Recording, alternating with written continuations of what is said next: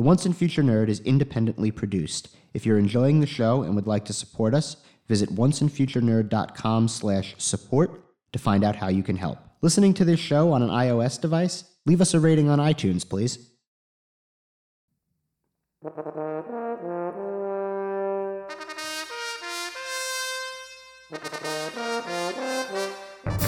The Once and Future Nerd. Book 1, Princes of Jordan.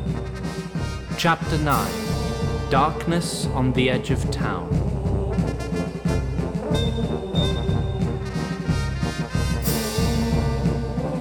Episode 5.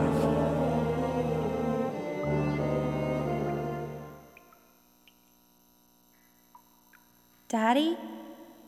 I could have sworn it was going to be McCreary. What are you doing here? In some ways, I've always been here. No, you haven't. You left. See, you know that whatever poison you drank had a bunch of molecules that bonded to your spinal cord and crawled up your brain and connected all the wrong synapses. So now your brain's combining things you already know, just in new ways. Like your dad knowing words like synapse. You were so much better in school than I ever was. In other words, I can't tell you anything that part of you doesn't already know, which means everything you see of me is part of you. So in that way, I never left. Yeah, but in the way where I'm supposed to grow up with a dad, and where Mom's supposed to raise me with a husband, you did leave. Are you gonna try to tell me that deep down I was okay without you? Because I wasn't. No, I'm here to talk to you about the decision you've got to make. Why are you the person I need to talk to about that? You'll figure that out. And why are we here? You'll figure that out. Is that gonna be your answer to everything? Am I on my own? Again? I really want to help you, honey, but first things first, you need to ask the right questions. Can we at least go somewhere else? Not yet. I'm sorry. Come on. I would if I could. It's out of my hands. That's convenient. You got every reason to hate me, honey. But we can't leave until you ask the right questions. Fine. What's this big decision I've got to make? You said it yourself to that boy you're seeing. Stay in your new world, see everything you can be, and lose who you were. Go back to your old one, stay safe, always know you could have been more. Which one's the opposite of what you would have done? Your mom never told you why we split, did she? She said things weren't working out between you and you decided you had to leave. And you were smart enough to know there was more to it than that.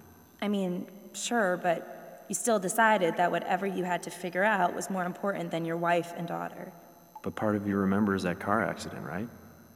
The doctors told me I was scared, so I blocked it out. Yeah, you didn't, though. You heard people whispering after. You remember the smell in the truck? Beer. Uh-huh. But I mean, it was probably left over from before. You weren't drinking at 2 p.m. before you had to pick me up. Think about it. You know I was. Jesus Christ, are you trying to make me hate you more? Why would you tell me that? Like I said, I'm trying to make you ready to decide what you want from your life. Why should I take advice from you? Wrong question. This is my coming-of-age hallucination or whatever. I should get to pick the questions. And I think that's a damn good question. It is, but it's not the question that'll help you now. Be more direct. What are you really trying to ask? What the hell is wrong with you? Getting tanked before you get in a car with your daughter? Well, your mom was supposed to pick you up that day, so I thought I had the afternoon to myself. And she called me from the hospital and said she just found out she had to work a double. I didn't want her to know I'd been drinking. Thought I was okay to drive. If that's true, then why didn't the police ever come around? You don't think your ma had friends at the hospital? Anyway, I think your ma always knew my drinking was a problem, but that wreck was when she realized I was a danger to you. So, she told me I had to leave. Why didn't you just stop drinking instead of leaving? Why don't you stop is always the wrong question to ask a drunk. Okay. Why'd you start? There you go. You know how Lackawanna is. And I'm sure as hell not a very smart man, but I think I was just a little too smart for that place. Not smart enough to get out, though. Why not? I could have maybe gotten to college, worked 3 jobs to put myself through, but when you're 18, marrying your sweetheart seems a lot more pleasant than all that. Your mom's the only thing I ever loved about that crap sack town. Thought if I just had her, I could put up with the rest. Did Mommy know you felt that way? I told her often enough, but by the time I realized I couldn't put up with the rest, your ma had already got with you.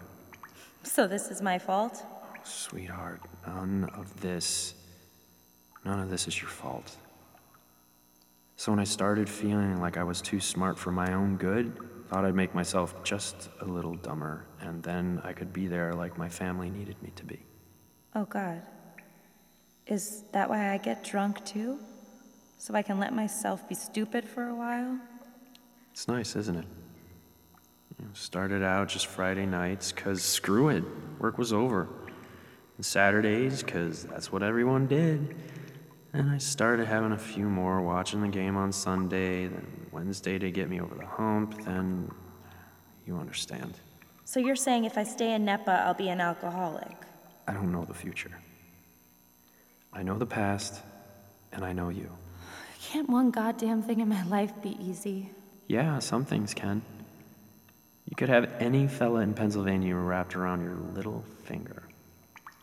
Thank Christ you got your ma's legs and not mine. Keep that up until you get old and he gets bored. Or until you get bored and run off with some junkie painter from the city or something, just to prove to yourself you can still feel something. Jesus. Dark much? Hey, this is all coming from your own head, remember? It's not even really a choice, is it? You can try pretending you're someone you're not. But not forever. Do I have some time to think about it? Some. Not as much as you'd probably like. We've got a few more minutes, though. You want me to buy you some ice cream? Wait. Really? Outside Freehold, the unnatural darkness had reached the walls of the keep. In the darkness, a squad of orcs, dressed in black, with skin darkened by war paint, scaled the thick outer wall. Hidden by the Templars' artificial night, they were entirely undetected, until it was too late. They reached the top of the wall, and without a sound, slew the nearby guards. Inside the keep, Jen still dreamed. This isn't the locker room anymore. This looks like a...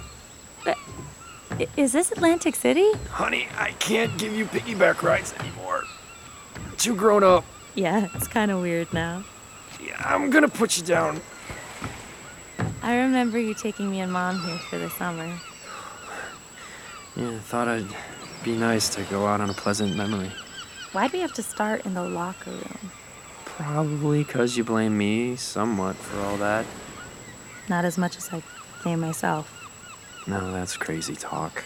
I should have fought back or put a stop to it sooner. For Christ's sakes, you were a child. Without anyone to turn to, really, and that last part is my fault. But the fault for what that son of a bitch did to you is his alone. He picked you out because you didn't have anyone. Because that's what predators do. You weren't the first or last for him. That almost makes me feel worse. But that's the truth, and you should know it. Storm's coming in.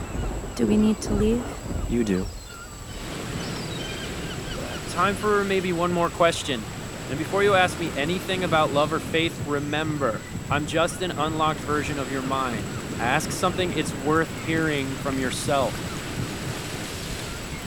The morning you left, I pretended I was sleeping when you kissed me goodbye. If I knew I'd never see you again, I would have gotten up, but you left a tape on my dresser. I know it was the one you used to play for me in the car, but I can't remember what that was. Why didn't you listen to it? Couldn't bring myself to. I put it on CD, though, and then on my phone. It was Springsteen. Darkness on the Edge of Town. I thought maybe it would explain things better than I could. Oh, yeah. You liked the last song best. There's whatever little world you grow up in, and then there's the darkness all around. Outside normal, outside supposed to. The point of that song is there's some people who just need to take that step into the darkness. It's scary. That's how you know you need to go there. I love you, sweetheart. I'll always love you. I know. Ooh! Jen's face was drenched with water as she sputtered to consciousness in the Freehold infirmary. A medic stood above her, holding a now empty water bucket. We've been infiltrated! Find something to fight with or somewhere to hide! Battle raged in the hallways of Freehold. Small pockets of Riverfell's forces held out against the nimble Orc scouts. But the Orcs, whose fighting skills were honed in the mines of the Black Mountains, were far better in the dark and close quarters. In a particularly narrow hall, Billy and Nelson had each found swords and were fighting back to back with a handful of guards. To their credit, the children's experiences in Jordan had drastically improved their swordsmanship. They were still giving ground, however. Suddenly, a bolt of lightning arced through the air of the hallway and struck down an Orc as he was about to swing his axe at Nelson's head. A second bolt of lightning, and another Orc fell. Jen lowered her outstretched hand and ran to join her friends.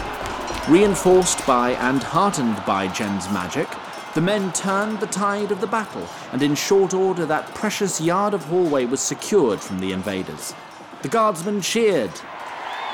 Now man the wall, you sorry sods! As the men rushed to their posts, Jen and Billy took a moment to revel in their reunion. I love you. I love you, too. I'm glad you're okay, Jen. Thanks, Nelson. Billy, I think I need to see this out. See what I can be. I know. Before charging into the battle, Jen retrieved her iPhone from her handbag. She plugged one end of a wire into the device. The other end she wrapped around her finger. Jen closed her eyes, and the world twisted and shimmered. A glow flowed from her fingertip into the wire and into the device. The device's screen came to life. Jen navigated the device to Dad's tape and selected track 10. As if conjured from the air, the voice of a bard known in Jen's realm as the Boss came from the device and filled the hallway. As this man sang about venturing out into the darkness on the edge of town, Billy and Jen ran to rejoin the battle. While battle raged in Freehold, several miles to the east, Arlene and Gwen had retired to their rented room in Bailey's Inn, exhausted from the evening's work. That was wondrous.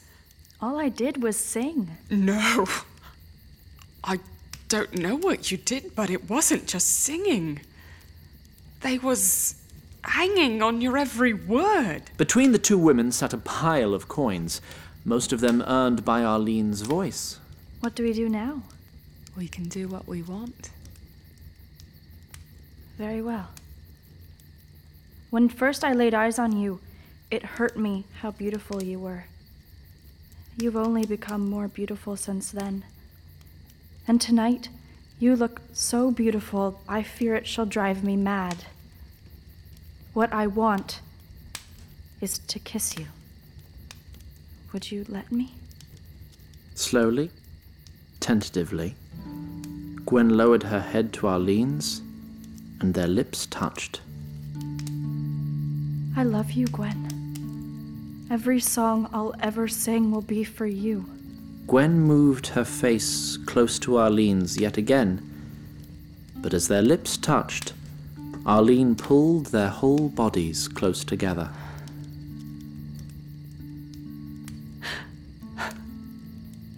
You know I love you too. Do you find me beautiful? So beautiful.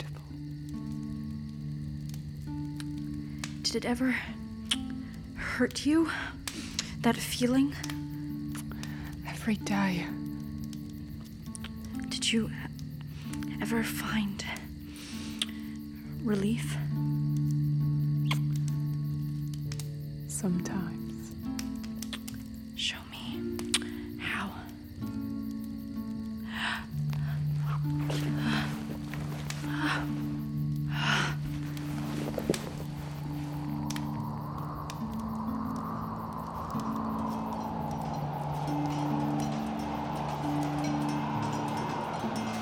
On the battlements of Freehold, the three children from northeast Pennsylvania stood alone in the conjured darkness. Before them stood Traft's hordes, a mass that stretched to the horizon. What do we do about that shit, Nelson? Anybody got a game-breaking superweapon they haven't told us about? Jen lifted her hands in front of her face. Sparks flew between her outstretched fingertips. I'll see what I can do.